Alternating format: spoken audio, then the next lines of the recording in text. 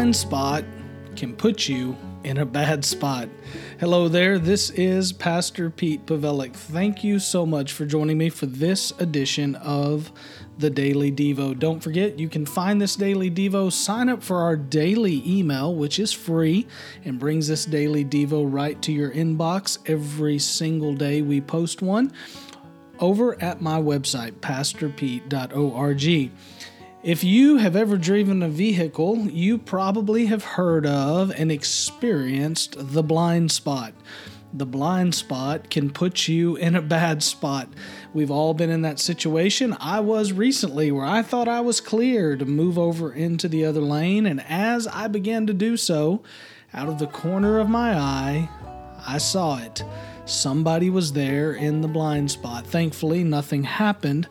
But that blind spot almost put me in a bad spot. Can I just tell you, it's easy to have blind spots in us and in our heart, in the realm of spirituality as well. In fact, that's exactly what Jesus is addressing here in Matthew chapter 7. One of the biggest blind spots I've seen in my own life and I've seen in the life of other believers. And Jesus takes it head on here in these first few verses of Matthew chapter 7. It is the blind spot of a judgmental heart. The blind spot of judgment and making ourselves the judge of other people. So let me just read to you what Jesus had to say, because of course he says it way better than I ever could. He says, "Do not judge so that you won't be judged. For you will be judged by the same standard with which you judge others, and you will be measured by the same measure you use.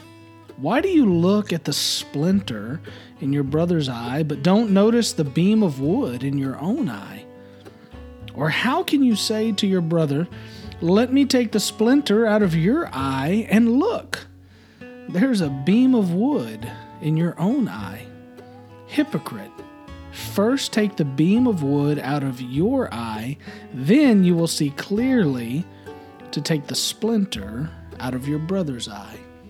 In other words, be careful putting yourself into a place of judgment over somebody else.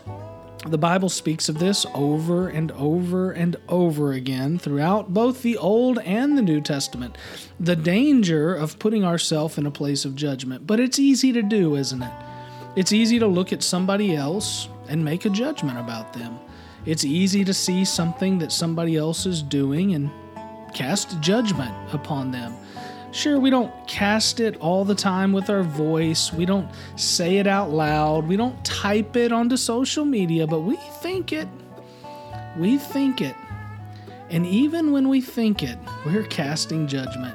I want to encourage you today to examine your heart, examine yourself. Do you have a blind spot when it comes to a judgmental heart? If so, ask the Lord to help remove it from your life, so that you can see clearly, so that you can serve well and run that race He's marked out for you.